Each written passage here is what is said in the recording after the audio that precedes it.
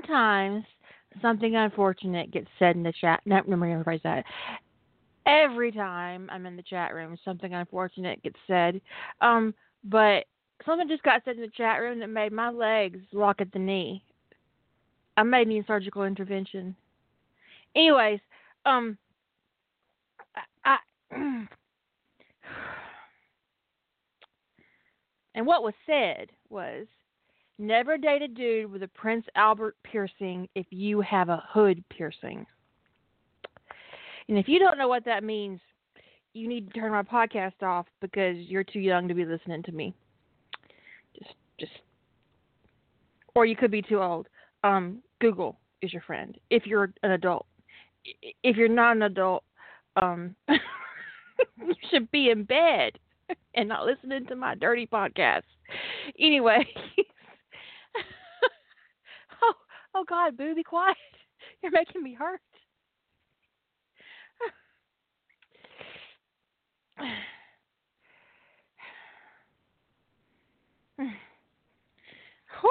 Anyways, tonight's question is about editing, and I thought that it would be a good time to talk about this because we're moving into the rough draft stage for a lot of people on the Quantum Bang, and people who, working on big projects like that, because the minimum for the Big Bang for the Quantum Bang is 50K. So that's a big project to undertake to do your own stuff edit on. So we're gonna talk about that. And I have this huge orange. This is completely off topic. I normally get these little, those little mandarins, the cuties, the halos. But those didn't look good, so I got a couple of navel oranges at the grocery store. And this because I'm used to getting those little mandarins, this this orange feels like a giant. It's like a giant orange on my plate. Anyways, it's an aircraft carrier orange. It's huge. Yeah, it's a huge.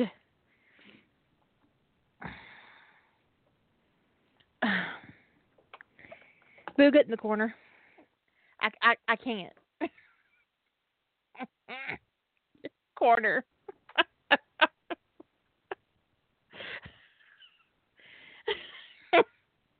Anyway. Whew, I can't. Okay, anyways.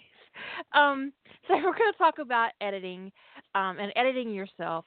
And the first thing that I would say is that before you approach the edit of a large project, and I know this is actually what I'm going to tell you is practically,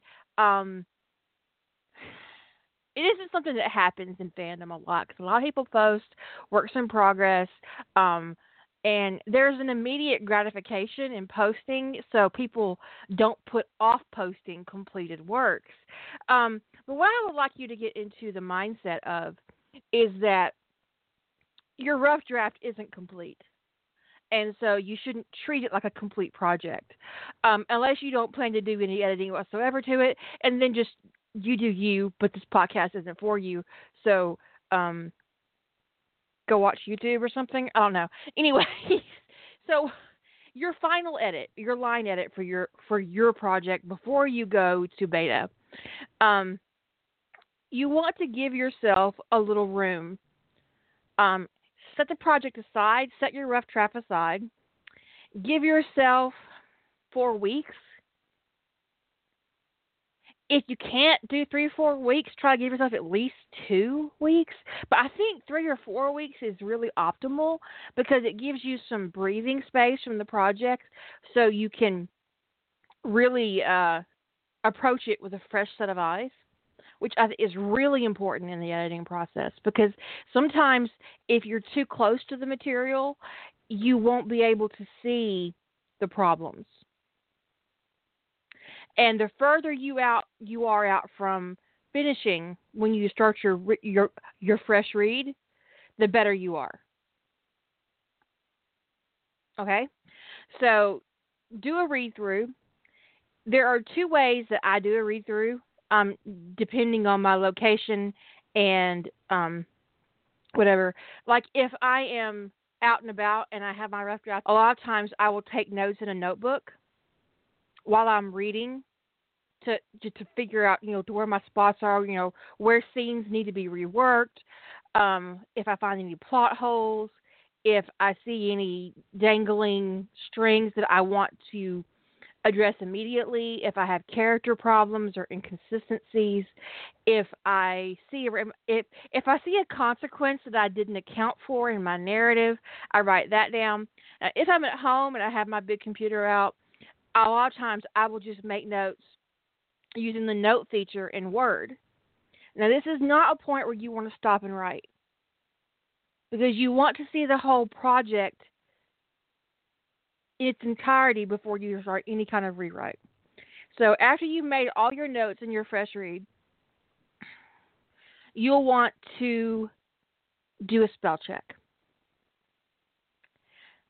You're thinking, well, what? I'm going to be writing. No, do a spell check, because a spell check and then a grammar check before you do any writing, because this helps clean your manuscript up, and then you aren't going to be distracted as much by grammar problems and spell check problems, spelling errors.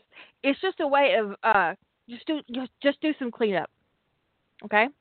So after you've done your cleanup with your spell check and your grammar, then you want to add any content that you think is needed, or remove scenes that you don't think you need anymore, or pad this scene, or add a sex scene here, or just whatever you think you need as you are going through your draft. This is the time to add it. After you do that, give yourself a second read. Do another spell check and another grammar check. At this point, if you have a beta, this is when you send your material to your beta. Don't be that rude asshole that sends work to a beta that you have not grammar and spell checked yourself. Now, there have been times when I have a rough draft I need an alpha read on, and I'll be like, hey, can you read this and tell me if it sucks or not, or if there's something wrong with it? But when I'm asking for a beta, that means I'm asking you to find my mistakes, my typos, my misspellings, that my stuff didn't pick up, if I've used the wrong word. And you don't want to be a lazy ass when you hand something off to your beta. So just don't be that person. Just really don't. Never, ever send a rough draft to anyone and ask them to edit it. It's just rude as fuck. And it's also disrespectful of their time and of the relationship you have with that person. It's not cool. Now, we talk about grammar checks. Now, I use Grammarly. I also use Word's grammar check. It used to be terrible. It's not great now, but it's better than it was. So you can, if you do these two together, you're gonna catch a lot of your problems on your own, and then you're just stuck with things that Grammarly or Word will not pick up if you've used the wrong there, or now, a lot of times it will catch it, but not always. And neither one of them are particularly great with dialogue mechanics. So that's something you're going to have to learn on your own. And you get those rules down pat for, you guys are making me really thirsty, for grammar, for when it comes to your dialogue. Professionally, poor dialogue mechanics will get you rejection faster than a comma splice will. Because it speaks to lack of experience, and it also speaks to your inability to absorb even basic craft from what you read. That probably sounded rude, but I'm not going to apologize because it's true. It's true. So, and then once you get your material back from your beta, if you're going to have a beta, then you'll go through and incorporate. You'll answer their questions and, evaluate all the things that they've marked to see how that works for you. And then get all that done.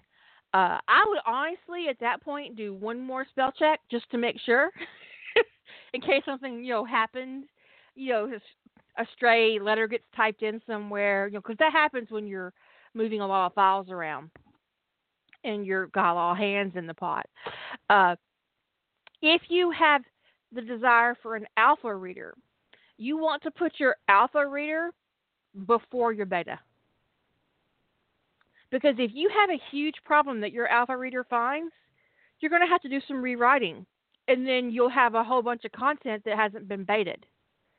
So if you're going to have an alpha read, which I don't necessarily, I think unless you're having problems, unless it feels off to you, unless there's something that's triggering you and you're not sure what it is, you don't need an alpha. But if something's making you twitch and you don't know what's going on and you're a little concerned, that's when you need an alpha reader. But you want your alpha to come before your beta. So in that order, you would want to do a self-edit, then an alpha, and then a beta. Making sense? I hope so, because the guys in the chat room are talking about tea and ginger ale and alcoholic beverages. Lady Holder, I've forgotten your area code. Wait, I think maybe 4? That's me. I got you. What are you doing? Barbecuing, actually. Barbecuing. Is anybody else jealous? I'm instantly jealous. Yeah, it's fucking cold out here, at least for Arizona, and I'm barbecuing.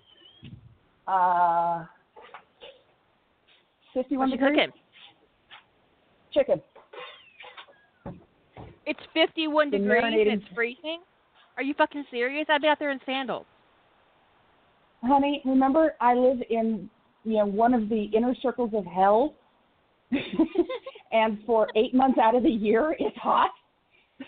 All right. Boo would like you to know that it is -10 where she is, and while she didn't say it, I'm going to assume she's also saying kiss her ass.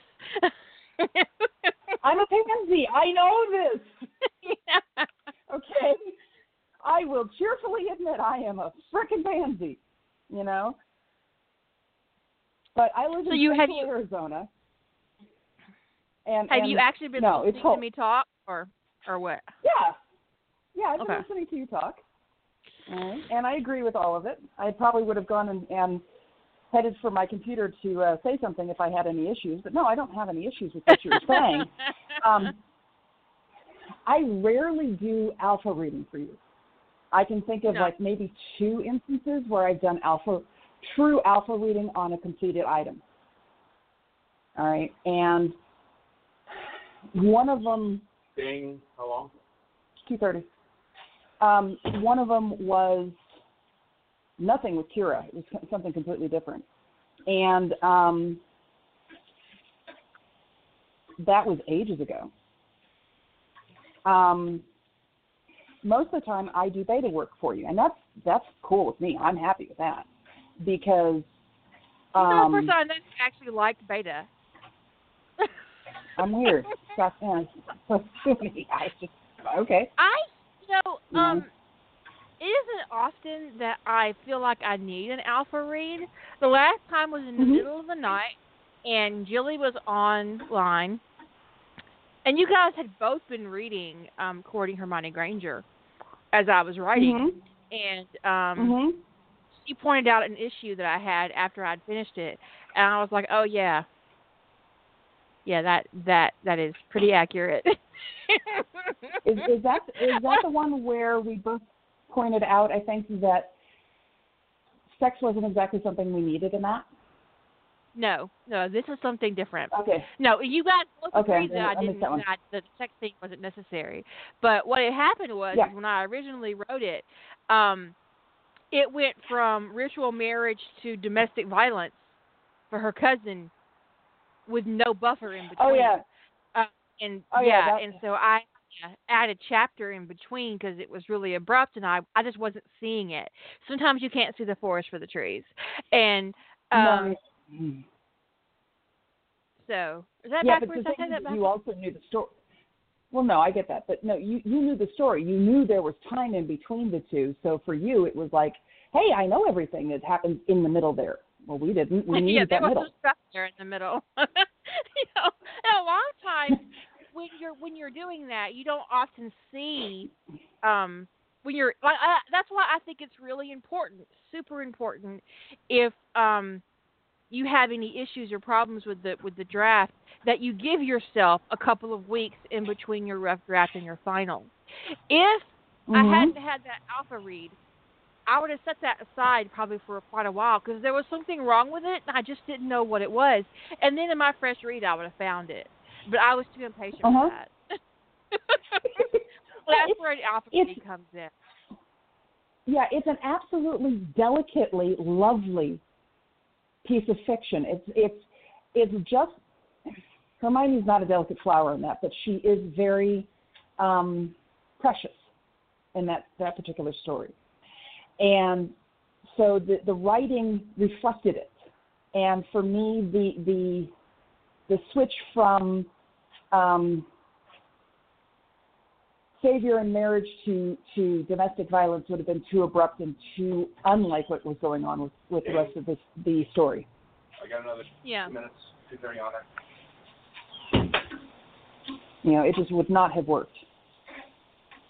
So, but that's something that you see from the outside, that when you're in the writing, like I was, it wasn't as obvious. And that's where an alpha reader plays. And in some degree, a beta reader would point that out to you too if you got that far into it.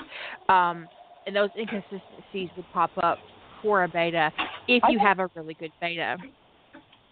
I've asked some really, pointed questions before on stuff that you've done because, I'm not understanding what the hell the point is. And okay, that goes over.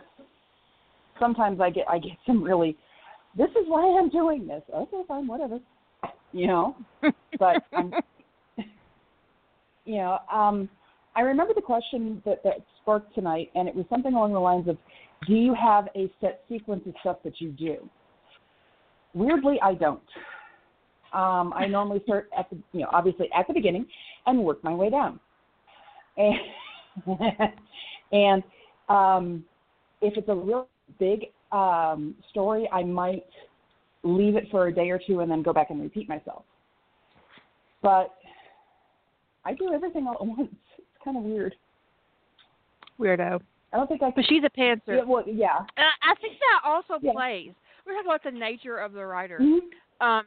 And I think it's really important. We talked about it briefly in the writer's table at the reference desk, about plotting and pantsing and trying to plot if you're a pantser. And what I said was, and I really do mean it. I'm not, this is not a platitude. This is I'm being serious. It's important to respect your nature. Huh? Placating, yes. You're not placating? Yeah. Or not you in particular, or just any writer in particular. Just any writer. It's important to honor your nature as a writer. And if you're a pantser, embrace that and create your own process around your creative thrust. Because I think I wasn't trying to be dirty. I think it's important, really, honestly, because but there was a big old swinging dick in my chat room when I first came in here tonight. So don't put it back up. Go ahead. Once was enough. Although I still don't know why he didn't wax his ass. Here's the thing. If you're going to wax your balls, and you're going to wax all the way to the perineum, practically your belly button, why the hell wouldn't you wax your ass?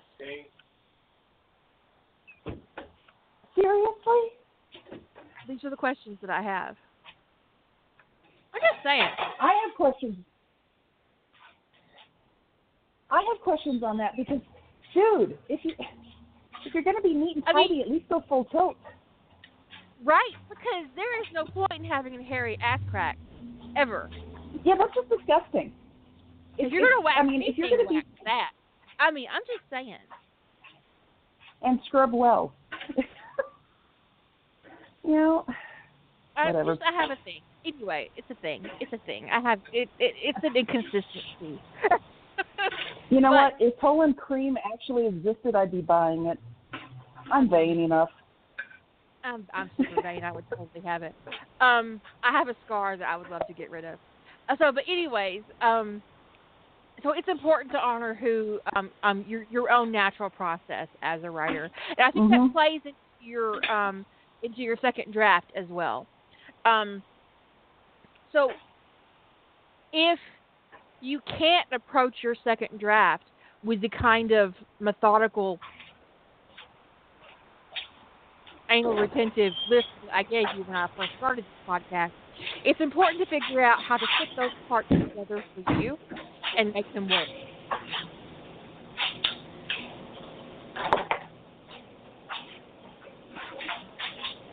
It's kind of a tease. You're hearing all the noise and you're not giving me the clues. Sorry about that. It's sad. It is. Really It sad. smells fabulous.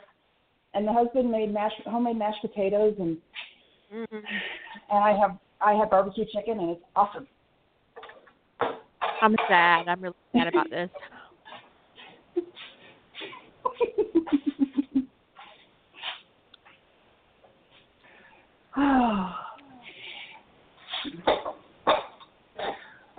One of the big things that I found when it comes to, or when I get to the point where I'm doing dialogue, you know how, and I don't even know where I heard this the first time. If you have a question on is the dialogue stilted or, awkward, say it out loud. Okay? Yeah. You Get know, out of your chair sit there and and just don't get caught. Yeah. That's super embarrassing. I speak from experience. Yes, no, fine. yeah, sure. Seriously, when you're doing dialogue, and especially people who have very distinctive ways of talking, if you try and say things how they say it, or I'm not suggesting, by the way, that you actually write out certain accents. If you say that they've got a Scottish accent, we can fill it in. Okay. Yeah, please be careful, because I have the hardest time reading Hagrid. I have a really hard time with it. More. Perfect. It's I tried it once. I think I tried it in one story with Carson Beckett, and then I gave up. I'm not writing Scottish. It's just, I'm done. I think that sometimes you can add just little hints of a dialogue. Drop a letter here, drop a letter there, and it really kind of creates, and the reader's brain will fill it in. You don't have to go whole hog. No. And honestly, sometimes if you just use a something that's regional, lat or lass, if you're going to say something, to somebody for Carson, that's a really good way to kind of bring home the accent without digging deep. Yes, and without having to figure out how do you spell Scottish. It's just not worth the effort. I hate it when I'm reading Star Trek and a reader tries to put Chekhov's accent. Please don't. I'm a longtime Star Trek fan. I have no problem having an auditory memory of what Chekhov sounds like. I don't need you to do it for me. Boo, Mom. Thank you. I didn't ken what you mean. Yeah, thank you. I get that one, and I can. Thanks. Mm-hmm. Yeah, I mean, it's unnecessary. But I think when you're going into the self-editing process, you need to be comfortable. You also need to be emotionally removed from your work. Which is difficult. Because it's very difficult. It's more difficult in a professional setting, I think, than it is in fan fiction. Because you can be vain in fan fiction and leave in scenes and, filler that any professional editor would go, nope. can't have this, can't slash burn, burn, burn. And you go from 35 pages to 15, and you're like, but no. Okay, fine. Yeah, this is why, as much as I do like my editors and that I have, I'm really happy they're not anywhere near my fanfic. Right? I don't want to think about what they say. I am so vain in my fanfic, and I go so far off the edge. It is a stress relief for me to write fanfiction because I can do what I want and just go completely off the rails and write 300K if I feel like it. But you can't do that in professional setting. So there's a lot of writing original for publication is a job, and it requires a great deal of restraint. Discipline. That's one way to put it. Are never more important than when you can only have 15K. And I'm like, I got to shove all this in 15K. Okay. And wow, I can't have any subplots or any of these nifty things I was thinking of, and oh my God.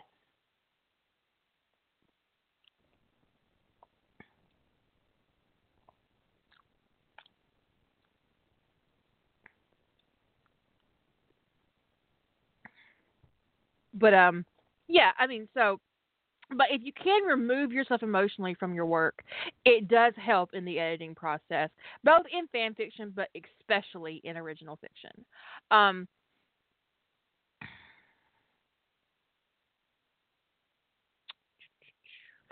But yeah. Yeah.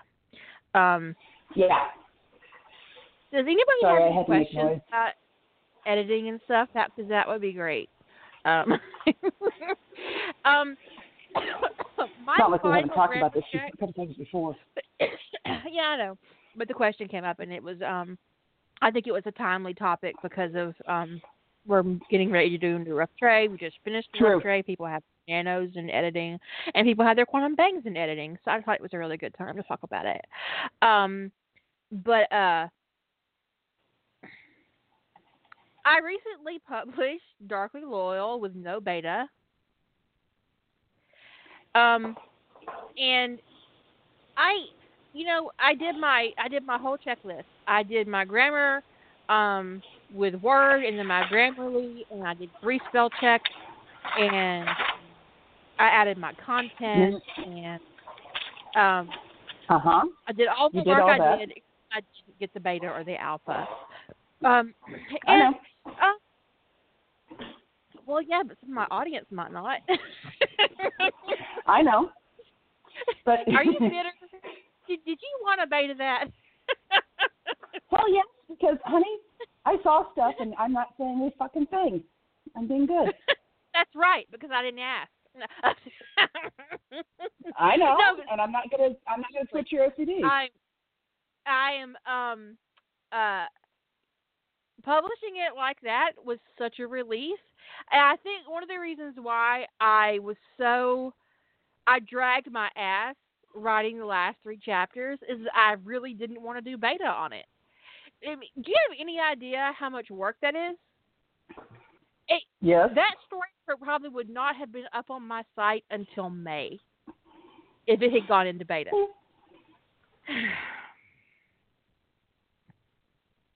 Especially since the people who consist of my beta team, one works 80 hours a week now and doesn't have time for me. I'm not bitter. Yeah, that would be Chris. Chris. Sorry, baby. Lady Holder's working on her own crap, plus she has a quantum bang. Jilly has her own crap, plus she has like 3 quantum bangs or two. So, and then have you seen that, we have. No, I'm kind of mad. I'm dead curious. I'm dead curious too. I know she has several ideas. Well, they're always excellent ideas. Kylia?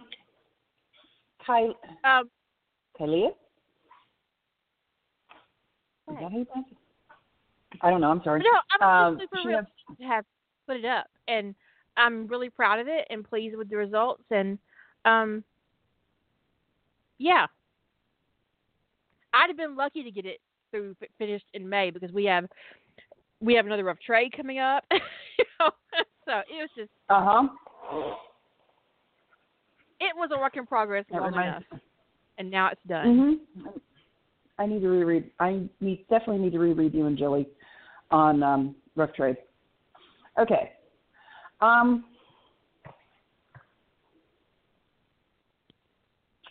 What order would you do that stuff in? I mean, your own. Kylea says, what order should you do that stuff in? I mean, your own review and spell check and Grammarly, etc. But as far as sending it out and who and after you get it back, etc. For me, I have a very specific order to that. If you have more than one beta, I would suggest sending your material first to the one who's more content focused.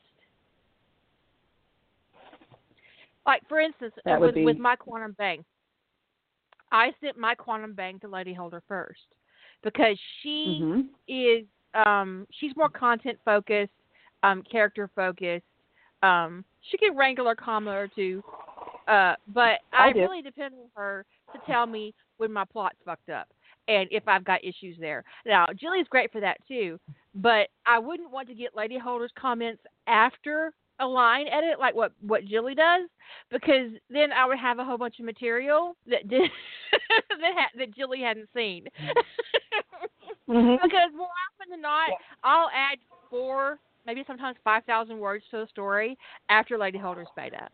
So, depending on, I'm kind of infamous whether or not she's seen it in between. Like, she saw so much of my Quantum Bang that there really wasn't much left to add because it was tight as fuck. Because the whole time I was sending it to them in the chat, they were talking to me about it, and I was picking up things from them. So I really had like a continuous beta process, or maybe like an alpha process, really. Yeah. And the thing is I'm of all of what you write, I'm the person who will sometimes ask, "What did you mean by this?" Because if I'm reading along and I've all of a sudden lost the plot, okay, I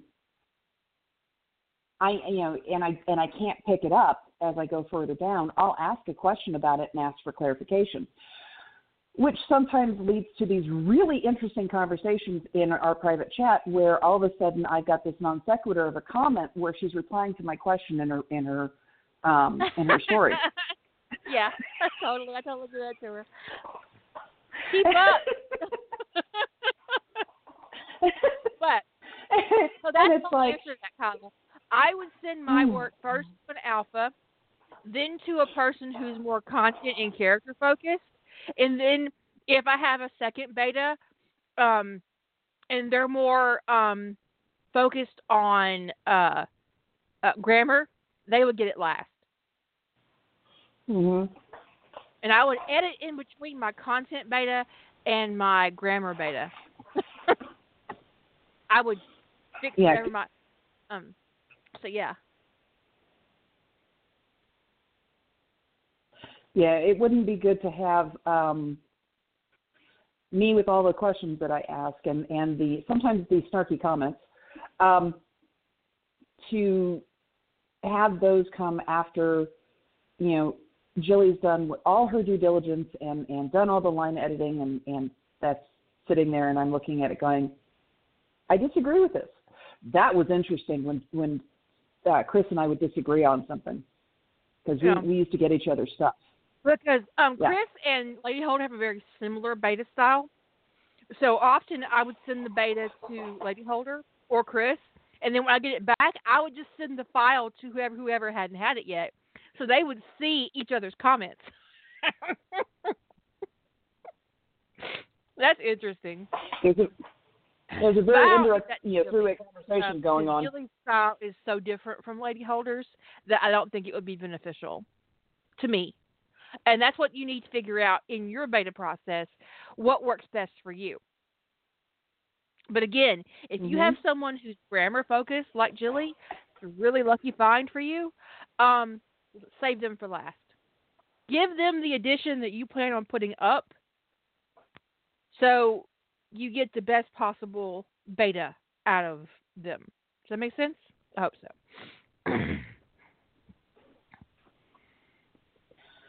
And also figure out what you're comfortable with. I mean, if you think that you have a really good handle on grammar and your commas, and you've sent something out to somebody who does grammar and everything keeps coming back clean, you may not need somebody who does that. You may be looking for somebody who does content and ask those questions of, dude, you dropped the plot. What the fuck? Or didn't they just sit down? Why do you have them coming out of another room? Those type of things where you've missed a small scene, transition. It can be something as simple as that, making sure making sure you get what you need out of a beta. And also, I think it's important when you're coming into the beta process to tell the beta what you need. If you don't want feedback on your plot or your characterization, don't hand it to me. Tell them. Don't give it to Lady Holder. Also, this is something else. As a beta personally, when I'm giving something to beta or alpha read, I don't expect the writer that I am beta alphaing to take every single piece of advice or question that I have to heart. In the end, it's yours. And you have every right to ignore questions or content suggestions that you don't like. But if you consistently use the wrong word and I point it out to you and you don't fix it, don't put my name on the beta. There's a really simple to that. Yeah. There's a really simple aside from there and there and two and two. Vile and vile. Okay. Vile is somebody he's a vile person, and here, take this vial of potion. Yes. They sound exactly the same. They aren't spelled the same. I don't know how many times I've seen them be mixed up. Yes, you did. Oh, man, kiss my ass. Now I'm going to have to go find it. It's in the first bunch of stuff. It's first or second chapter. Oh, kiss my ass. I can't believe you. Oh. Sorry. Not. Kind of. She's absolutely not sorry. No. Part of the reason I'm not is because in 6 months if you'd have read that and you'd have had a screaming fit. I would have fixed it quietly and moved on about my business. Thank you. You want me to mark this down and make a bet on this? Well, now it won't happen because you already did it. I'm gonna watch the other stuff I know of, and you can. I'll see you in 6 months.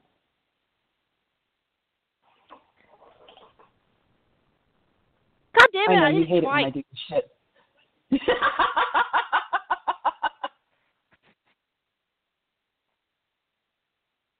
You whore.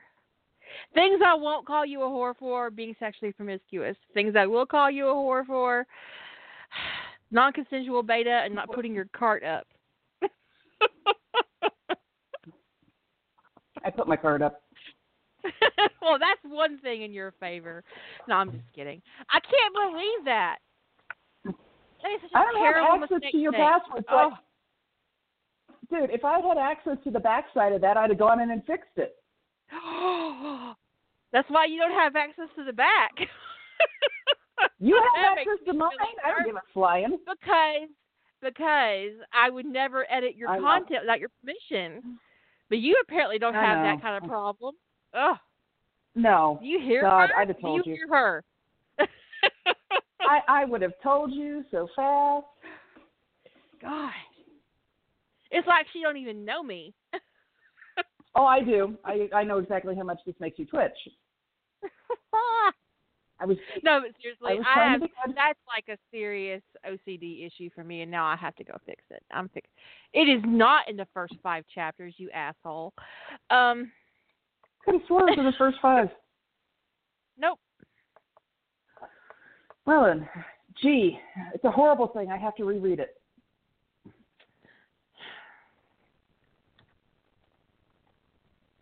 It's in chapter 6, I believe. Oh God, I was one off.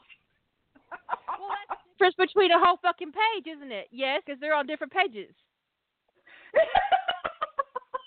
I had to open up a new page to fix it. Effer. Anyways, this is, hey, please don't send me emails asking me why I argue with Lady Holder on my podcast. We're not arguing. If we were arguing, no, we're not arguing. I really. I'd have already muted her ass. 10, 11 years worth of friendship at this point, and probably 8 or 9 years worth of talking. And the only time you've not answered my call or my anything actually is when you were ill. I went off the deep end. You went off the deep end. Don't sugarcoat it. I wasn't ill. I went off the deep end. I was not institutionalized, but I did have I had a severe depressive episode, and I basically stayed in bed for a month. But I'm not ashamed of it. I think that a lot of times women are encouraged to hide these kinds of things, or not talk about them, or be ashamed of them, or be embarrassed about them. I'm not talking about you. I'm just, in particular, I'm just saying that women are encouraged to put up a strong front and to smile through it. I think it's especially in Southern families where you're just supposed to hide your crazy and put a smile on your face. People stick it out on the front porch and park it in a rocking chair. There's no hiding that shit. Only our old crazy. But you're the rest of them you send out to hunt with purple. Oh, bullshit. The rest of them you send out to hunt with a purple safety vest on and a shotgun. But no, I mean, I remember being very young and my aunt going through a divorce and my grandma telling her to, put her shit together and to act like everything was fine because appearances were super important.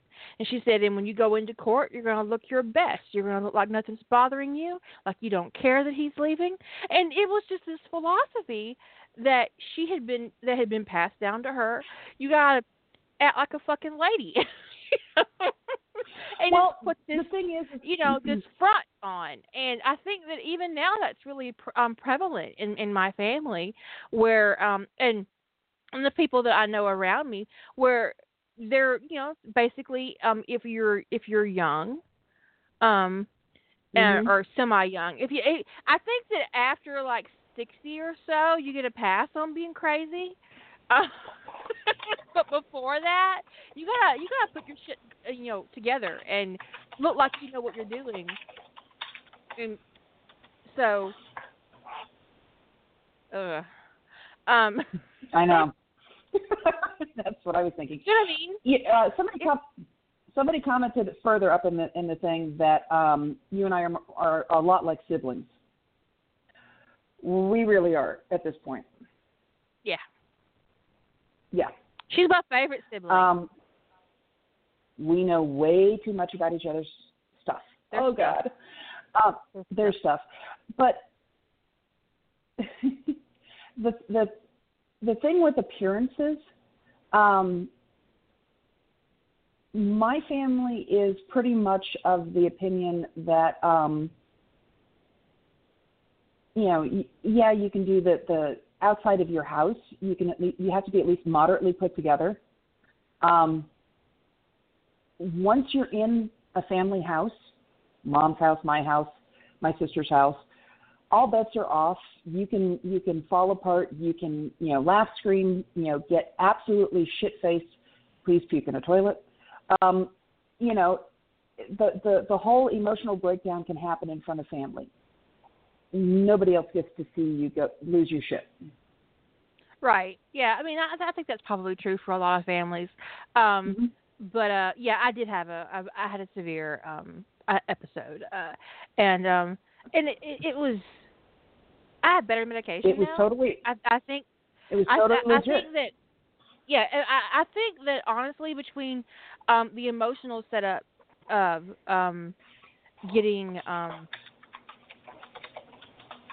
of finding a lump and the idea that cancer could be part of the issue, you know, part of my day-to-day life, and then just the piling of a particularly nasty anniversary for me, and then not having the right medication to deal with my clinical depression, it just kind of like snowballed on me. I didn't write. I mean, I don't even think I turned my computer on for a month. Yeah, I know, because at that point we didn't have each other's phone numbers. When I actually logged into my computer, I had like 900 unread emails in my box, and I was like, nope. At least 200 were from me. Probably so. I never read them. And then I went to LiveJournal, and my LiveJournal box was full. I'm not sure it could have taken anything else. And I was like, what am I supposed to do with this? Just the idea of trying to deal with all those things was so overwhelming that I cleaned out my inbox on LiveJournal. I marked everything red in my Gmail, and I was like, okay, I'm starting fresh. I sent out a little note. Here I am, you guys. I didn't read your shit. If there's anything super important that you needed me to do, email me again. Because I could not handle 900 messages. It was ridiculous. And then, you know, she guilted me into giving her my phone number. No, there was no guilting here. I offered mine ahead of time, but no, we goofed. Actually, you goofed, and I goofed. We talked it out. You goofed. Yeah, I goofed. I got a beta, and I looked at something, and I freaked right the hell out. And I got hold of you. I had written something, and I had left my real name on it. Well, a name on it. A name on it. Yeah. And I freaked right the hell out because I'm not supposed to know this, you know, and I was utterly respecting the boundaries that I had. And that actually worked out okay because it did. You know, yeah. And, you know, things are, I mean, hell, even today I call you by, you know, the pen name. I don't call you by the other names that I have.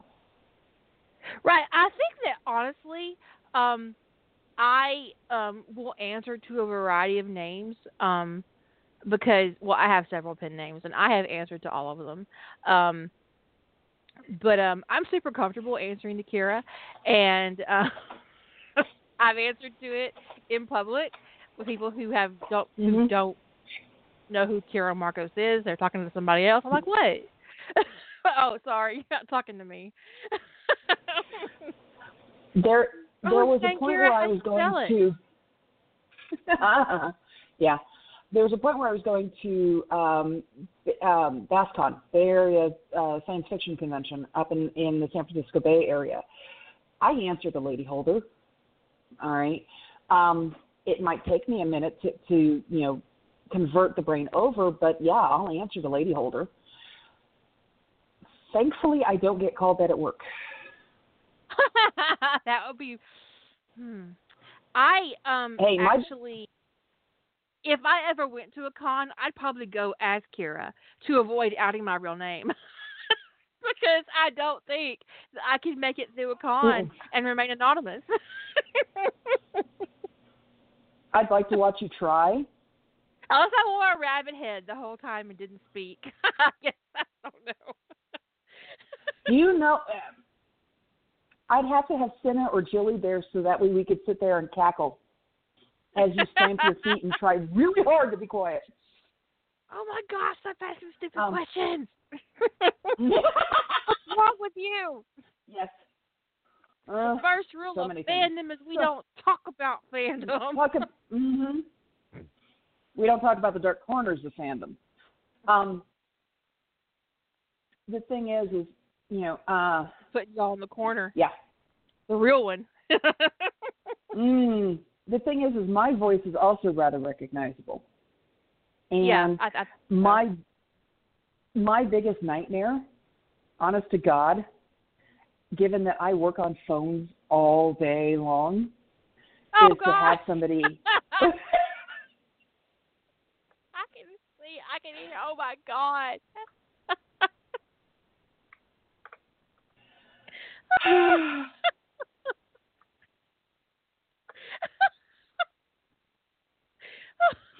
Yep. What would you do? Okay, honey, that's great, but I'm not calling as her today, sweetie. We got stuff we got to do. Let's work on this.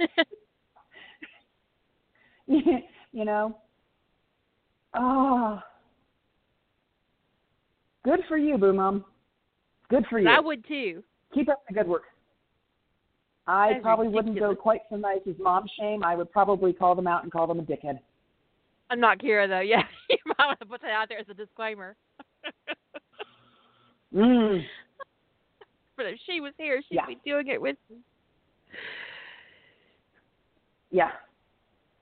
Taking their head and tapping their forehead. You do not ask the actors about their characters' sex lives. What is wrong with not you? The actor.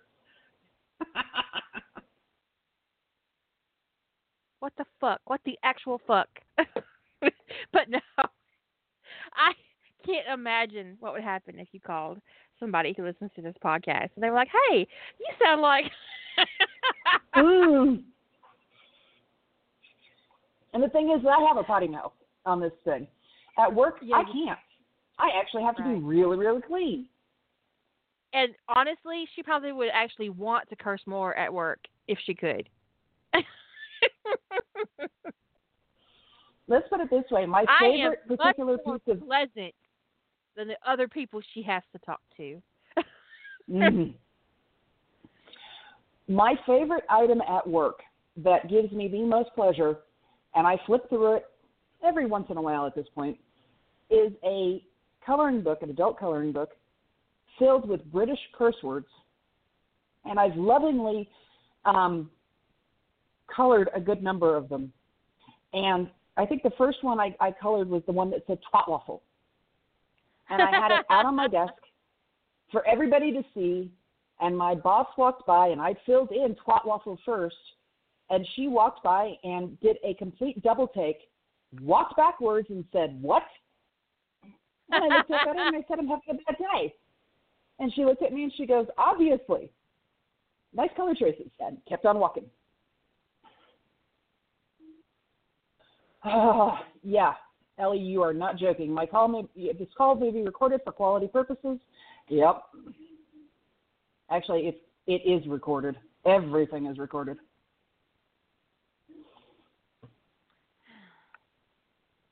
Oy. So many things. And it doesn't help matters any that my boss actually sits right next to me. So she sits there, and I make her giggle so hard because my voice is nice, it's sweet, it's calm, it's polite. I'm very conciliatory. I am, I'm so sorry to hear that, blah, blah, blah. While I've got one hand holding the bird over at my phone, and I'm flipping off the jackass on the other end of my telephone line. And sometimes I double bird the phone, too, because, yeah.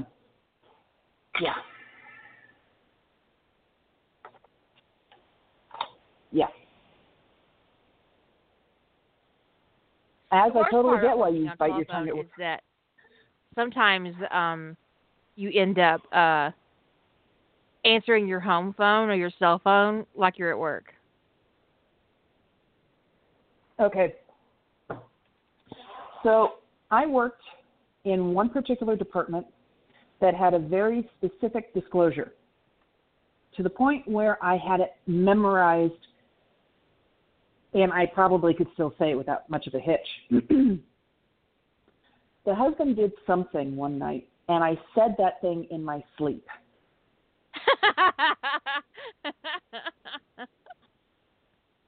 Okay? So, I don't know, what prompted it, but I'm not supposed to, I don't know what circuit connected, but I said that whole disclosure, and off we went. And it is 200 words, I think. It's not short. Yeah.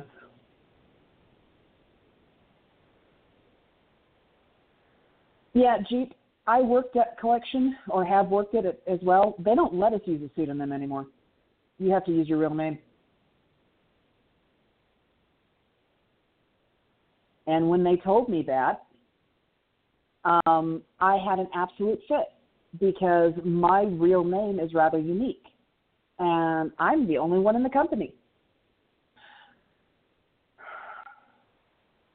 That was not a good day.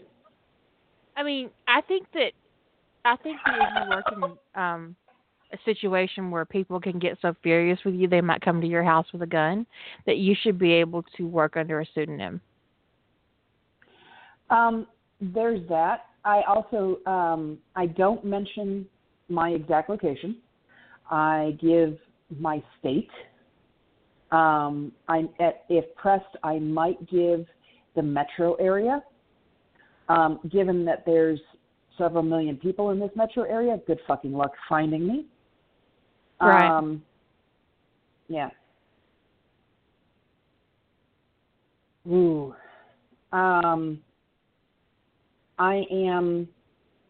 We've gotten lucky. We haven't had anybody come at anybody that I know of because of our job. We had one guy, he got robbed because of the area. The parking garage for the building was not in a great area and wasn't well lit, and he went out late. And, nothing against this guy, but he wasn't going to be able to win against somebody who was tweaking. There was just no way. And he made it through, and I think he's still with the company. But that caused a lot of changes to that particular building and the parking garage, and there's a shit ton more lights now, which is good. Because you don't want dark corners in a parking garage. Hey. Yeah. Pardon me. Isn't it? Mm-hmm. Thank you. Mm-hmm.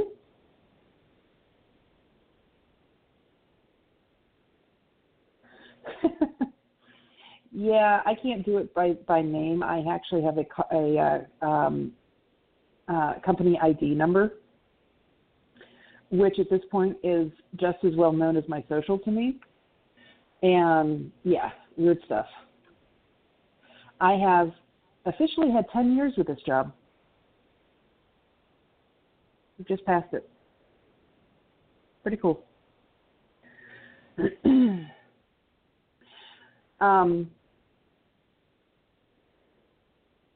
We just did a complete and utter squirrel.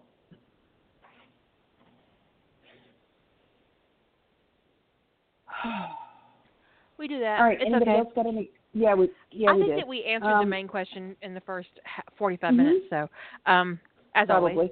But as always. Also, Demad, I think I'm a really lot of jealous time. of your mom. I know, right? That's an ass I'd definitely pinch if I had an opportunity. Oh man, awesome. And permission, because I'm not, I'm big on consent. And I think let me. Yes. Mr. Behrman, can I pat your butt? Can I pinch your butt? Yeah, I think he would. I think he would be pretty decent about the whole thing. Can we take a picture of me doing it? Sir, that's an even bigger yes. Yes, sir. I appreciate your ass can I touch it, please? Thank you. It's lovely. Did I just hear a lighter? No. I don't smoke. I didn't think so. I was about to come over the phone line and kill me? Cuss you yeah, out. I don't. I thought I heard the snick of a lighter. It was a very weird sound. No, I made a noise like one, I think, but no, I don't smoke. Okay. I don't even vape. Anyway, that'd be a bad habit to start at our age. So. Oh, yeah, I know. I literally did try, though, to start vaping because I wanted to because I liked the smell of the stuff that the husband did. So I was trying the zero nicotine stuff.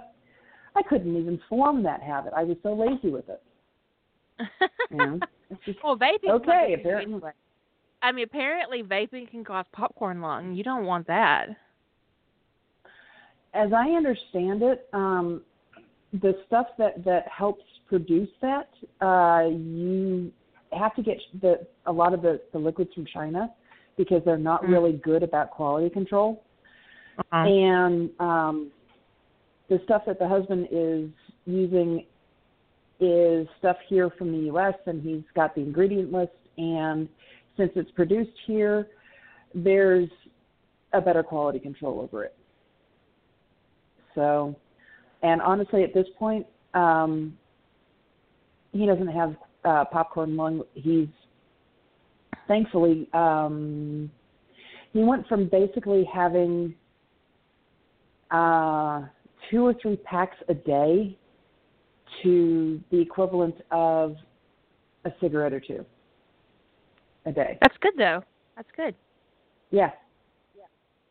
So I'll take it. Yeah, absolutely.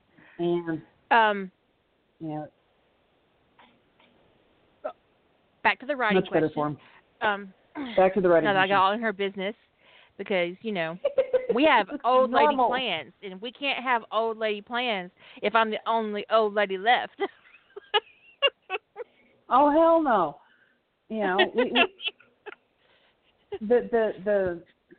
Currently the oldest old lady is Azure. Yeah. And that's only because she keeps calling herself the old church lady.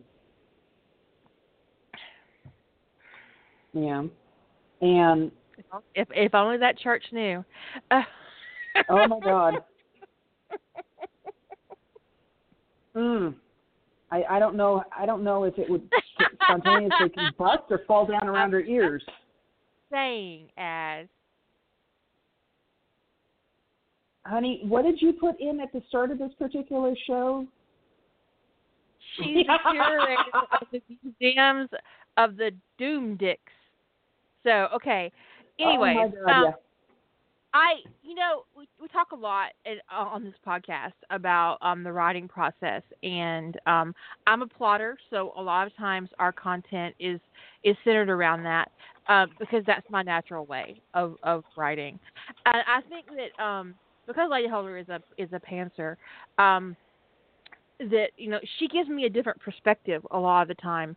That I don't often. I can pants. It's just not my preference.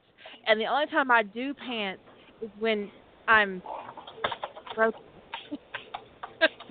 Yeah, and I don't like you when you're broken. Well, no, let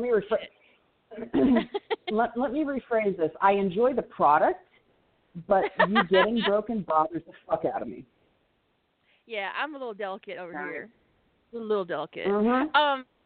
But that Jillian and I are very comfortable in because a lot of times she's the one with me on these content podcasts. But I wouldn't want you in general, the audience member, not Lady Holder in particular, to kind of to ram yourself into that box that you don't fit in.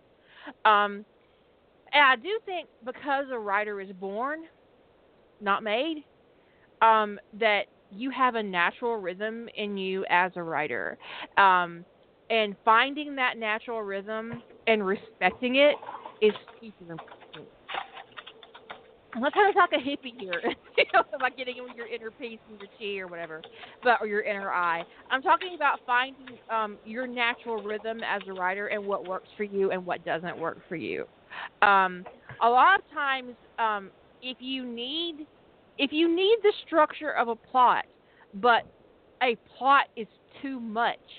I've known plenty of pantsers, if they plot and they plot too much, they no longer have an interest in writing the story. So you don't want to plot yourself. You don't want to plot yourself out of an idea. So I think if you need structure, just give yourself a broad structure. Say, okay, this is going to happen in the beginning, this is going to happen in the middle, and this is my end. That's my goal. I need these things to happen. These are my points. These are my points that I need to happen. Mm-hmm. And then give yourself room to explore those points without getting, without trampling on your own rhythm.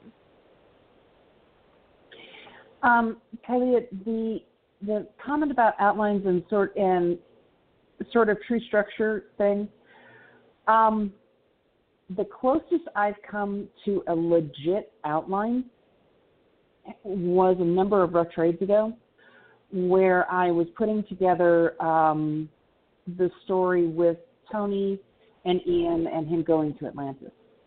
And my closest plot document basically was what amounted to the summaries for each of those episodes that I did. Okay? And that was my whole plot document. I thought everything over. I knew what I wanted to get out of the whole story arc, and I wrote what were basically summaries. And then I went from there.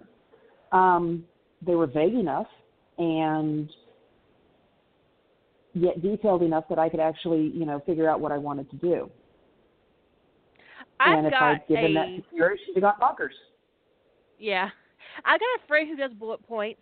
I like to do bullets or numbers, and for my plot points, or my event plot, or my storyboard, whatever I feel like calling it that day. But I know a writer who writes a paragraph for each chapter. She basically writes a full-blown synopsis for her novel before she writes it, which makes her really good writing on spec. But when you write on spec, mm-hmm. what you do is you submit a synopsis and you sell the synopsis, basically. So she's very good at writing on spec. And she will write a single paragraph for each chapter of her book. So if she has 20 chapters, she has 20 paragraphs. It's not an outline. It's a synopsis. And it works really well for her. It looks like a nightmare to me. I don't even know what you get out of that, but okay, it works for you. That's what works for her, and it works very well for her. She's written over 100 books, but that's what I'm talking about. You need to find the process that works for you, and don't try to ram yourself into somebody else's process. A lot of times, because there's so many books about how plot a bestseller, or do this, do that, follow this method, and you'll be an instant success. That's all bullshit. Because what works for me doesn't work for Lady Holder, and what works for Lady Holder doesn't work for Jilly. So it's really important just to embrace what makes you creative. So the Wiccan Read that says there's no one true way thing, I believe is what it is. That there's no one true way to write. Okay. Right. I agree.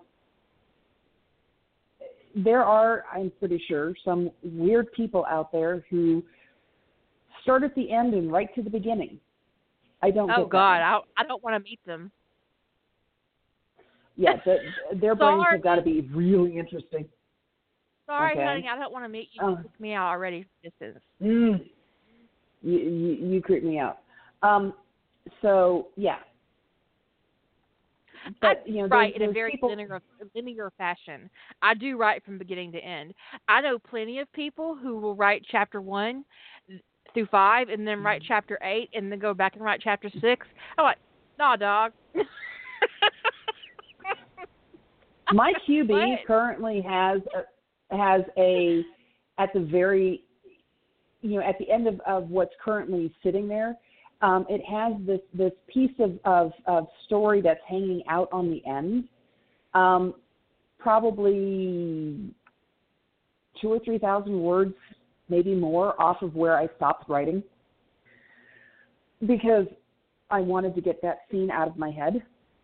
And I know it's going to fit in there. I have moments like that where I've written a scene that I've set aside somewhere, but I know people who write whole chapters that way, who will write chapters and then put the chapters together into a book form. And I'm like,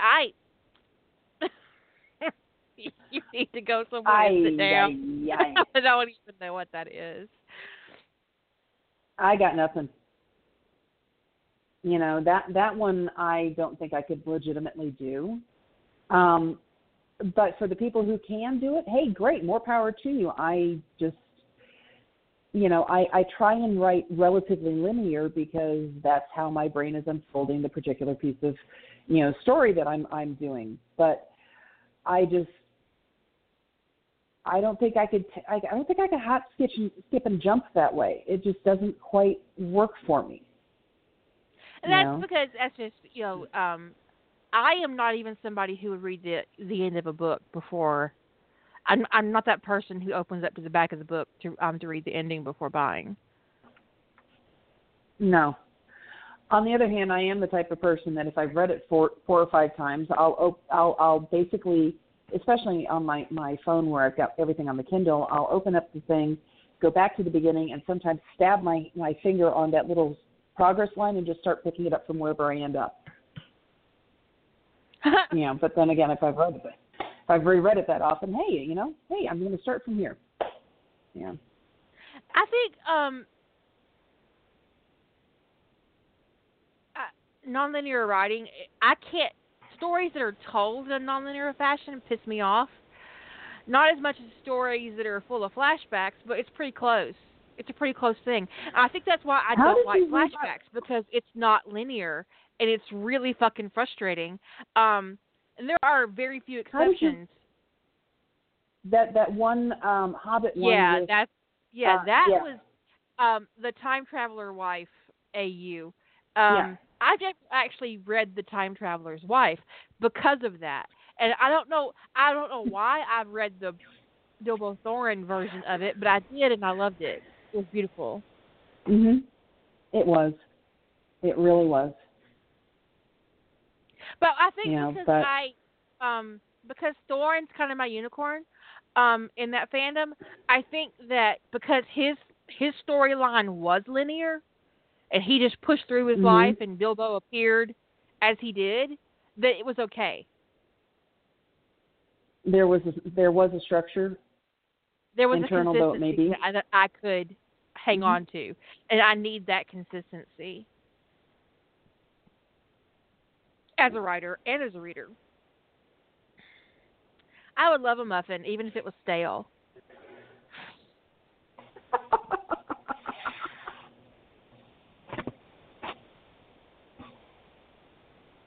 I think Scrivener would be very good for people who don't write in a linear fashion.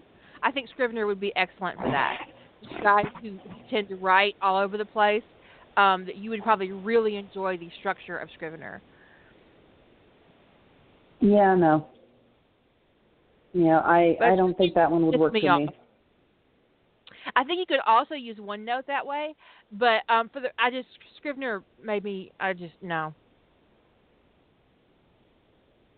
But I can see why somebody who doesn't write in a linear fashion would really like Scrivener. I can see it. I can see why it'd be very beneficial to you. But what I would say in Rough Trade, if you are a non-linear writer in Rough Trade, that what I would do if I was a nonlinear writer in Rough Trade is that we do not have any challenges now where you have to post every day. I would try to confine myself to the first 3 or 4 chapters of my story at a time as I'm writing, and like finish the first 5 and then bounce around 5 through 10, and then once I had like a first chapter written, I would post it.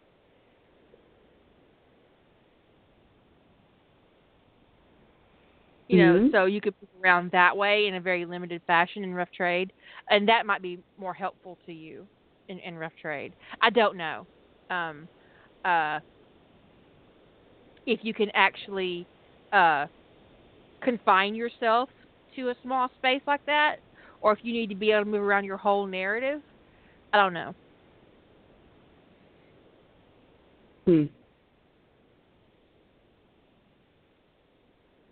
Yeah, I can't give any advice on that one because since I don't write that way. For me, it's completely outside of my realm of comfort. You know, I've done the structured stuff before. I can do it. I don't like it. You know, it's not my comfort zone. And so I do think it's important, though, if you are going to write professionally, and that you need to learn to write on spec. And writing on spec means creating a synopsis that you can follow and to the letter. Because when you sell on synopsis, when the editor gets the manuscript, they expect your manuscript to match the synopsis. They expect to get what they're paying for. Okay. And if you can't write on spec, you need to know that now, so that you never get in a position where you're offered a 3-book deal and you have to produce 3 or 4 synopsises or whatever you need to produce for the deal and submit them, and then find out you can't write that way. So you need to know in advance if you can do that. So you can say, I'm sorry, I can't write that way. Can we do 1-book deal, and then I'll send you my next one and see if you like it? You know? Because if you can't write on synopsis that way, you need to know before you ever submit to a big agent or a big publisher who will let you write on spec. You need to know that in advance. It is super important to know that. I think you need to know how to write a synopsis. You need to know how to follow a synopsis as a writer. And if you can't, don't ever try to write on spec. You will make yourself crazy. And I am an outliner, and I don't write on spec anymore because it was stressing me the fuck out. I think if I was still, I wouldn't be here. I think that I probably would have already had a heart attack and killed myself because it was really stressing me the fuck out. I remember you saying something about that because you said, I think the last time you said anything about doing on spec, and I think I heard the air quotes, it was you had the synopsis of something you'd already written. Right. Because I was like, she was like, well, just send me a couple of synopsises and I'll pick something. And I'm like, okay. So I had 4 or 5 books that I had written, and I just wrote synopsises for all of them and sent them in. And she picked out 2, and I'm like, okay, you can give me about a year. Yep. That's what I remember hearing. But you don't want to ever give yourself a short deadline, because they were both rough drafts. So I used that year wisely. I turned them in early, but I still used my year wisely. But you don't ever want to say, okay, I can give you a book in 3 months. You need to be the Scotty of writing and always double. If you think 3 months, you say 6. If you think 6 months, you ask for 12. I'm serious. Pad your deadline. Because always ask for more time than you need. Life happens sometimes right in the middle of everything, and you don't want everything to be cooking right along, and, you know, heaven help you might get into a car accident, you know, and if, you know, something that is completely outside of your you know, your plan, and everything's gone straight to shit. You've now got to take the time to do other stuff, you know? But So, also, if you're in that process and you know you're not going to make your deadline, the soonest the moment you think that you're not going to make your deadline, you need to ask for an extension, because the editor on the other end is taking your deadline as gospel, and they've already got shit in production. So you want to make sure that you tell them as soon as you know that you have a problem. So that way they don't end up getting really pissed off at you because they don't have the book and it's due here and the cover art's here and it's supposed to come out on this month and now it's not because you didn't help your end. So always, always, always, always. Yeah. Keep them informed if you're having a problem. Who doesn't listen to the podcast, Matt? Did I miss something? I was like reading that too, and I'm trying to figure out where that particular comment comes from. Oh, the editor? I doubt it. That's been about 5 years ago. That's been about 5 years ago, and I doubt she would make the connection anyway because she didn't know those books were done.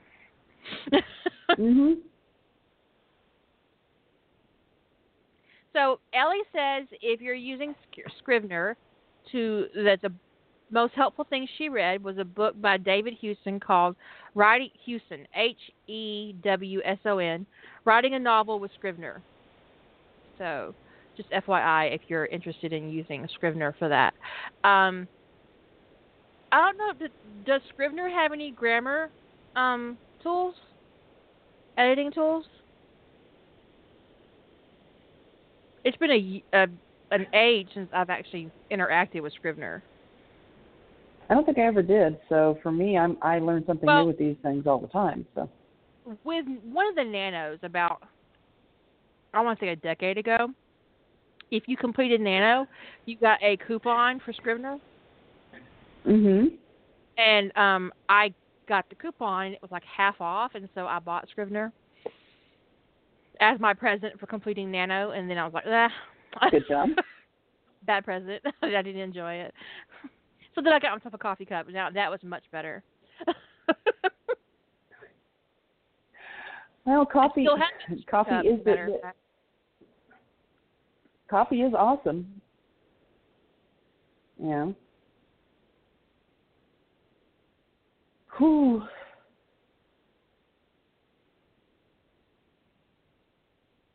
Okay, Ellie's saying not really on the tools for editing, no grammar or spelling. But you know, I think there are plenty of other options. I really enjoy using Grammarly as an add-on to Word. It's not perfect, but it's better than nothing. True. Yeah, I use Word. I reread everything incessantly. Grammarly shows up every once in a while when I do stuff. I don't know. It's for the whole process of actually doing edits and the review process and, you know, did I do this right? At that point, you know, I hopefully have set it aside far enough that I can reread everything and actually, you know, recognize the problems I may be having. But I go back over and over and over stuff a lot, and also because of my job, there's sometimes a week between when I last picked everything up and wrote and when I'm writing again. So I have a lot of mini refreshes, you know, where I have to reread everything to pick up where I left off.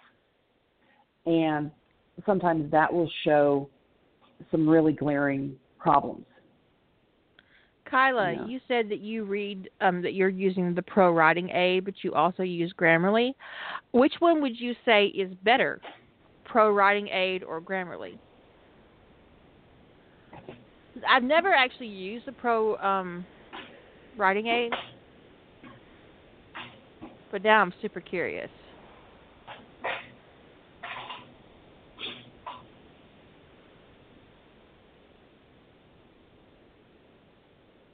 I'm curious too.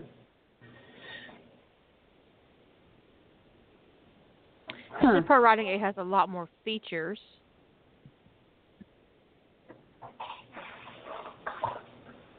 Well, I know Grammarly is loaded into Rough Trade. So. No, Grammarly is loaded into your Chrome browser, and that's why it shows up on Rough Trade. Oh, well, that would be why then. Okay. Duh. Well, it shows up more when I'm over there and doing stuff, and it's like, you know, I'll load stuff up in the Rough Trade, and Grammarly comes back with all this stuff, and I'm going, this didn't show up in Word. Why did this not show up in Word? Because Grammarly is more robust than Word. Apparently. But you can install Grammarly onto Word if you use Premium. Yeah, I don't. And I do. Yeah. I know.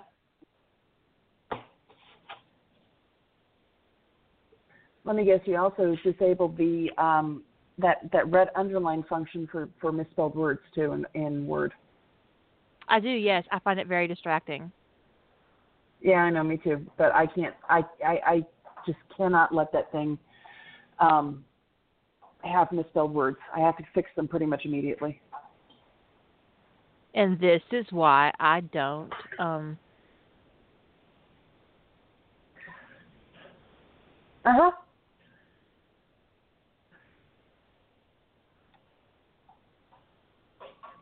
Yeah, we all have our twitches. I can't stand the squiggles. They make me very uncomfortable. Aw.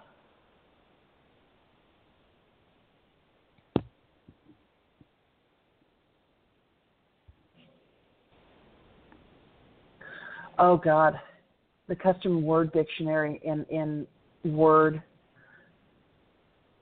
It's the only thing I don't like about when I change computers and I actually, you know, get a new computer and I have to basically retrain my dictionary. That sucks.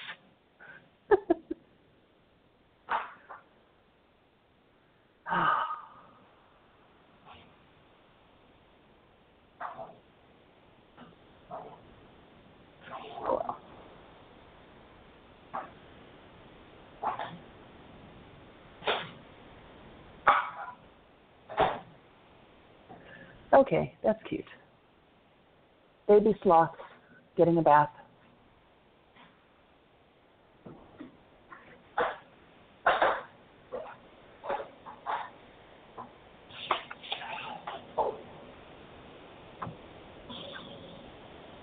I guess the big thing for me about all of this with doing the beta, with doing alpha reading, with doing your writing and how you plan it out, the biggest thing you need to do for me is to be comfortable and to be honest with the person who you're working with, okay? You know, make sure that you know, you keep the lines of communication open. Early on in things with Kira and I, there were times when I reached out and asked a lot of questions. I didn't just leave commentary on the stuff I was dating. I would reach out and we would do a lot of chatting in well, obviously not Facebook Messenger, but we would do a lot of private chatting. And I think we used to use Yahoo, out. And then we moved to something else. Yeah. We've used a lot of different platforms. You know, nowadays it's you know, it's Facebook. We've Skyped. Just the actual call function. The weirdest thing ever was, I think the day the husband came home, you and I had been on the phone with each other for about 2 hours at that point, and I think we were on the phone for another 4 after that. Yeah, we used to do MSN. Yeah, it was MSN. Yeah.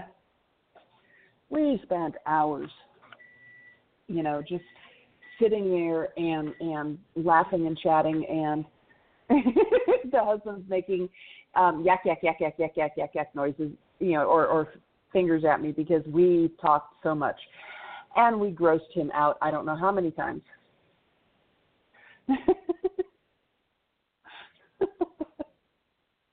Yeah. Oh, yeah, the emoticons, those were great.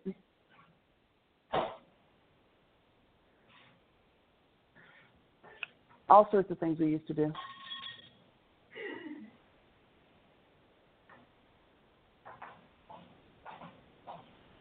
Let's see.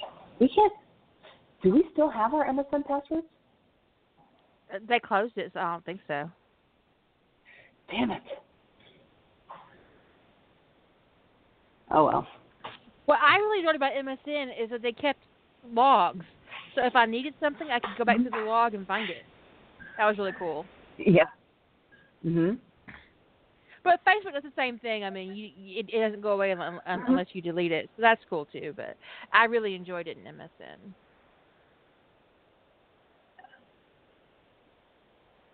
I don't know how many. Oh, man.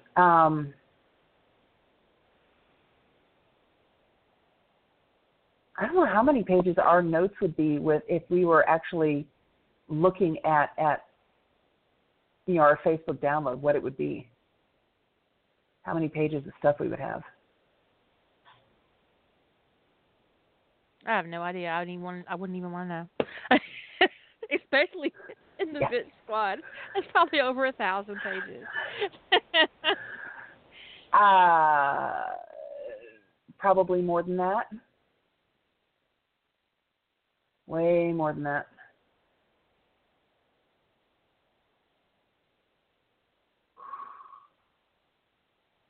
I'm afraid to find out. Let's see.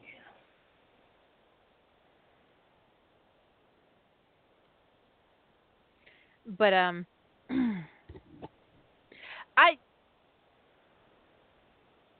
gonna look at that pro writing aid thing some more. It looks pretty cool. I've heard of it, but I never really kind of delved into it. I think it'd be really interesting. Mm-hmm. But I do enjoy Grammarly. So not enjoy, but I like its functional functionality. Yes, thank you. It was just not coming out. You're welcome. It just gets stuck. I enjoy the functionality of Grammarly, but there used to be another one that I used for a long time, and then it disappeared, and I was really upset. It had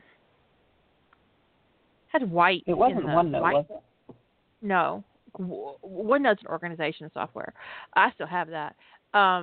Is Whitehorse or something like that? I don't remember. It was a long time ago. I'm totally dating myself with that. I wish Grammarly was more trainable. Like, I wish I could say, you know what? I realize that's passive language. Leave it alone. And no, my antecedent is not unclear. Fuck you. Oh, that'd be nice. Golly.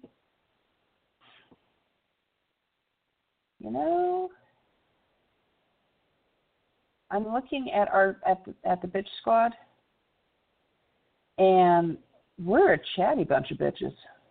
Yes, we are. Yes, we are. But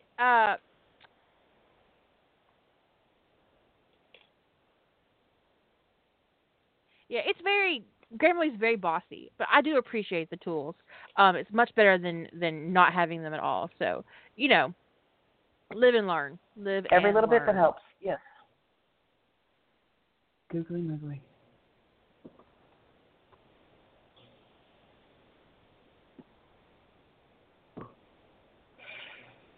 Oh, I'm looking through all of our pictures, and I can definitely tell how weird and wandering afield we've gone with some of this stuff.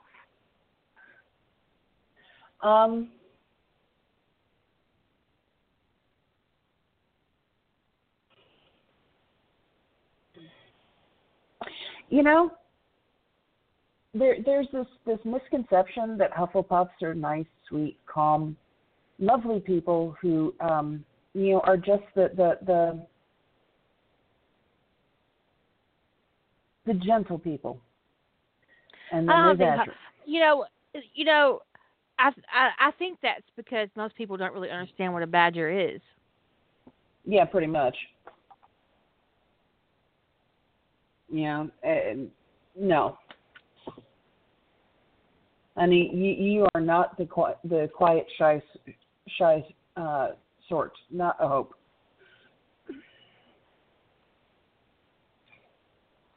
I'll agree with that, Claire. Was it, Kira? Was it you who had the Hufflepuff, who tried to be the evil, the Dark Lord, and was dancing to satisfaction?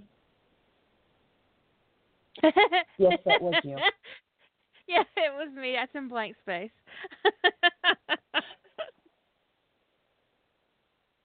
Cats really enjoy my podcast. I don't know why. I guess my voice is very soothing to a cat. I've fallen asleep to the podcast before. I don't know how I feel about that. I was tired. It was lovely, soothing to listen to you and Jilly talk. So, yeah. Max has tried to save me from Az's computer.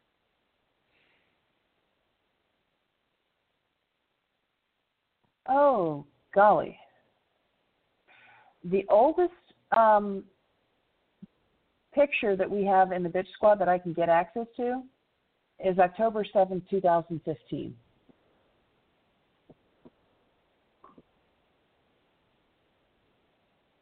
That's the oldest thing I've got access to. We've been talking for a while. Oh, a long time, yeah. Yeah. You know, if I actually didn't have this on a set of headphones, I would probably have my cats over here trying to figure out what we were doing. So, pretty cool. By the way, how loud is my keyboard? Very. Could you hear mine? Yeah. Yours is like 1,000 times louder. Damn it. And the thing is I don't have fake nails on anymore. I haven't had them on for close to a year. So, you know, that's really sad.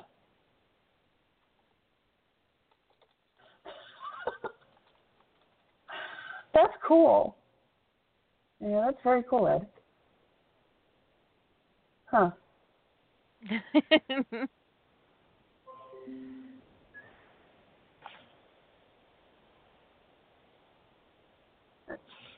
I forgot to hit mute on this thing. Oh, yes. I need to give you money, don't I?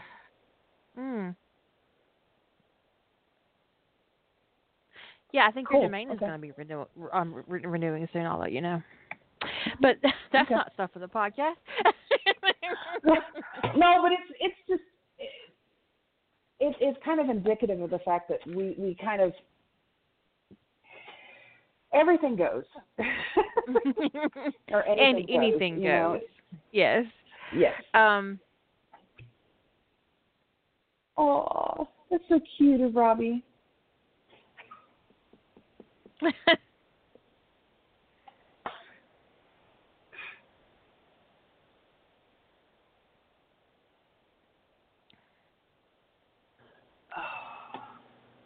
So we've got, 20 minutes?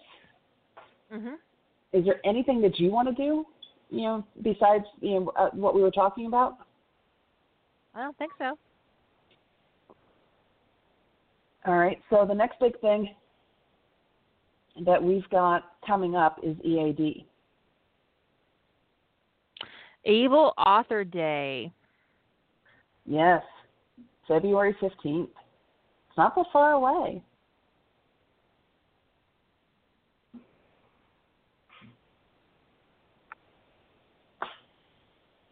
I'm planning on being quite evil.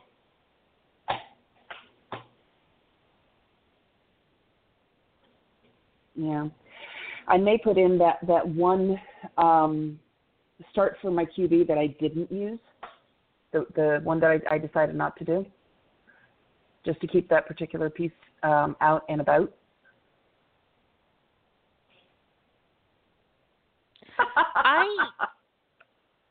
I don't know what I'm sharing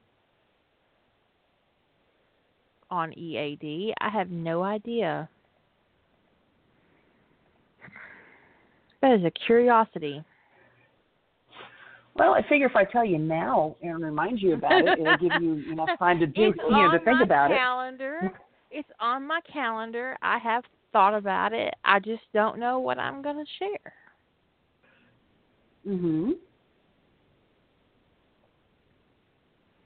I actually have a folder set up.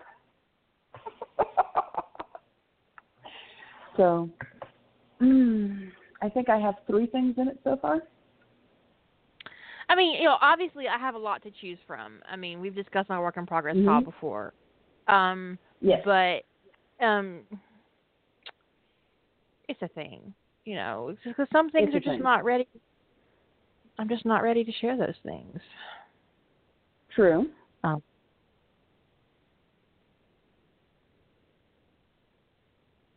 Yeah, I totally get that. I might share my Teen Wolf story. I might share part of my Teen Wolf story. That would be cool. I wrote a Female Styles. I regret nothing. It's awesome.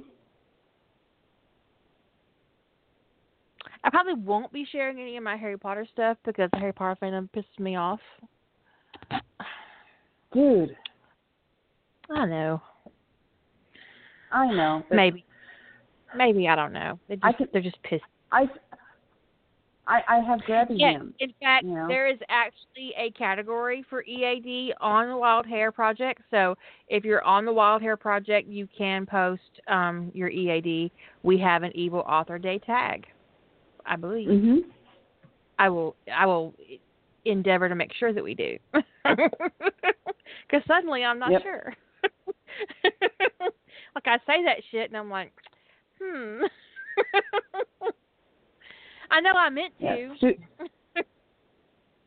That's a good place to put it. I mean, it means that we're not scattered, all over, hell and back, because, there's my stuff goes on my site, your stuff goes on your Dreamwidth, and then there's and Jilly's stuff goes on that Dreamwidth, and then there's other people's sites, and then there's AO3.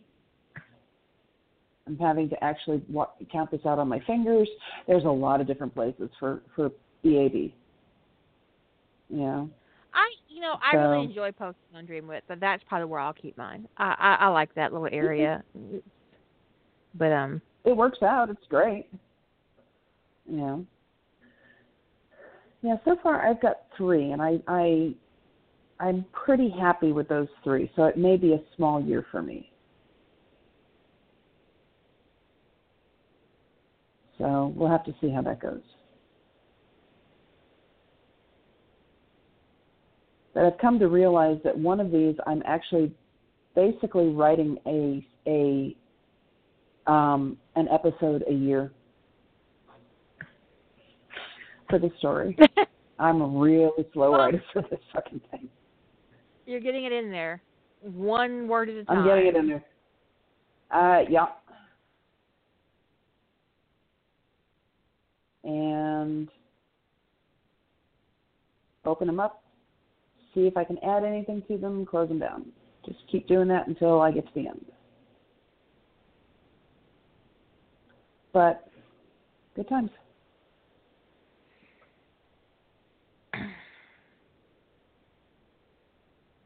I don't know.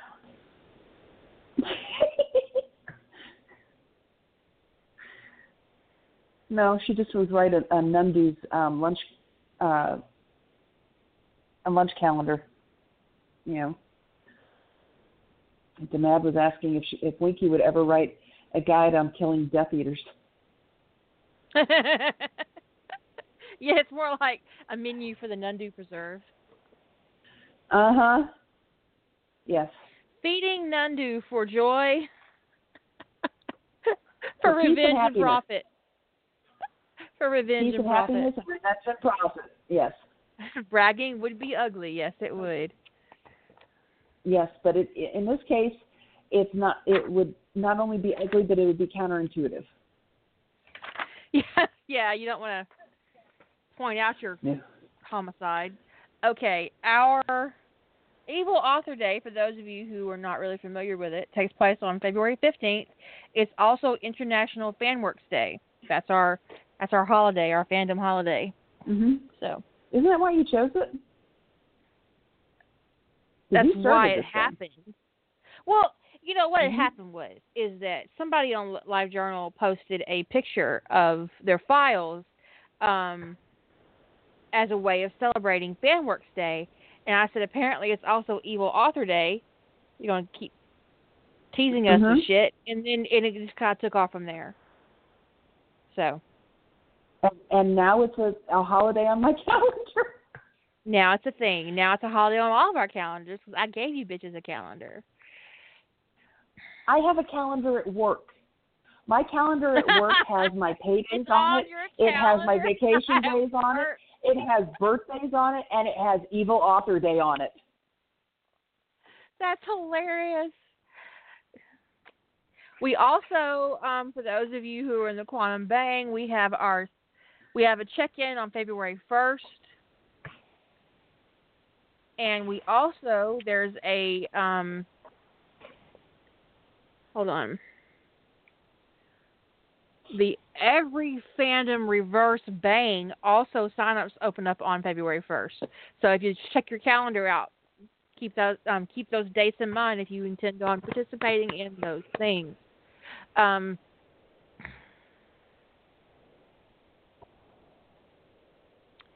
If there is not a category for Evil Author Day on Wild Hair Project, currently there will be by the time Evil Author Day happens. Promise. Hey, you know what? Evil Author Day this year is even on one of the better days. It's on a Friday, folks. So everybody can post, deal with work, and then go home and hibernate for the 2.5 days of the weekend, so that way you can read everything.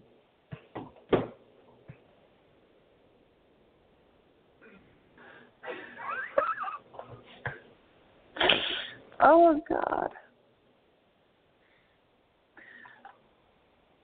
I don't think it worked out in Dobby's favor, since Dobby and Winky both took oaths on their magic that they would never betray Harry. I don't think they'll be writing anything about their adventures in killing Death Eaters, as they would like to continue to live. Yes. The November Rough Trade is going to be a canon divergence, which is basically pretty much every fan fiction that's ever been written. I would say all of my work is canon divergent. Yeah. So canon divergent just means that at some point in the canon, your characters take a divergent path from the original canon and go off in a new direction. In other words, they take that left at Albuquerque. Yeah.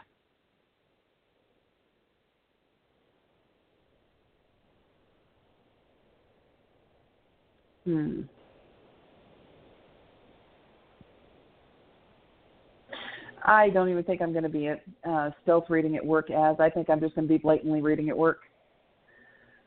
Yeah. Yeah. I have to figure out if I'm driving that week or not. I really hope I'm not.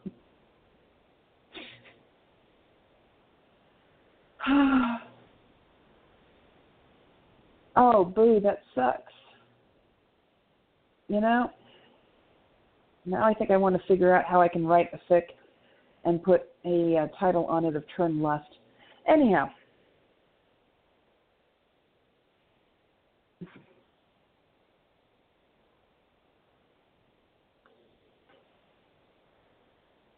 Oh, well. How much time do we got? We have 9 minutes. All right. Any other last-minute questions or concerns, guys? Come on. And boy, did I just feel like I was back at work. This is bad.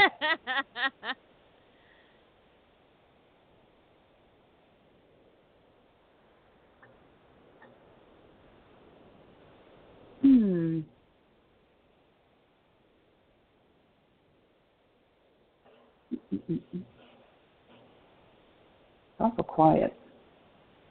I don't know what to think of. Yeah. So I'm out of ideas.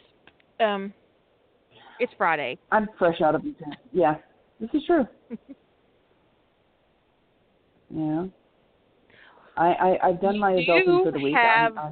You do have a book coming out on the 15th, right? I do. I got invited to do an anthology, and it's with artist, and I cannot remember her last name for the right second. I think it's Bale. I'm so bad with last names. Hideous with last names. Yep, Artist Bale and Lexi Bain have a anthology together, and let's put it this way. I got lucky enough to be able to read her stuff because I was told, hey, we're going to be doing this, and I got offered the option to read it, and dudes, y'all should read these. There's a reason we call this thing Crave. Totally worth it. It comes out on the 15th. It's going to be, as far as I know, across all the platforms. Cobblestone will probably get it first, along with Amazon. So, grab it, enjoy it. I know I did. So, yeah. Ed wants a speedy 5-minute plot drift. I'm not capable of a 5-minute plot drift. I'm going to be perfectly honest. I am too wordy for that shit. Too wordy. I don't think I could either. Not do it any justice. Although, it's. We do always get a better return when you buy from Cobblestone, yes. But since this is a print anthology, it won't be available to buy directly from Cobblestone. All their print goes through Amazon, from my experience. Really? Oh. Yeah. I have to Kill double check Ziva. that. I kill Ziva all the time in my head. Kill Ziva. We dedicated a whole podcast to killing Ziva, didn't we? Y'all did. I think you and no, wait a second. It was me because I was sitting there and coming up with more and more ridiculous ways to kill her. Yeah.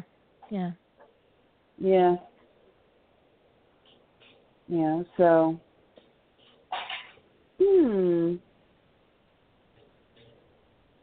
Wouldn't it have been great if the SWAC letter came after Kate died and Ziva was there and she snatched it out of Tony's hands because she's a snot and it doused her and she died of the plague? Well, that would have taken care of the issue right then and there. Yeah. But always, if you have an opportunity to buy directly from the publisher with any author, I recommend that you do so because then the author and publisher aren't splitting the royalty with the distributor. Yeah, this so is true. The author gets more money. I do get more money with Cobblestone, and it's. I'm not going to lie, it's nice, but I honestly don't write this for. In some ways, it's for the money. I mean, it's nice. I'm not going to lie. It's a really nice thing to have at Christmas. But it was also cool for my book to appear on the top bestseller list on Amazon for On Top.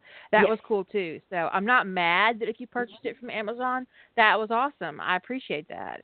So always, I guess, buy it on the platform that serves you best. But if you can get it on the publisher, do. So if you can, if you can't, if it's hard to put it on your device, don't worry about it.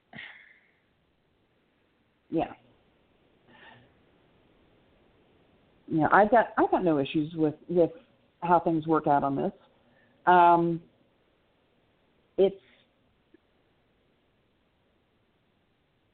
It's just, for me, it's the biggest piece of satisfaction ever to know that, as I'm looking at this cover, that, one of those two names on there is me.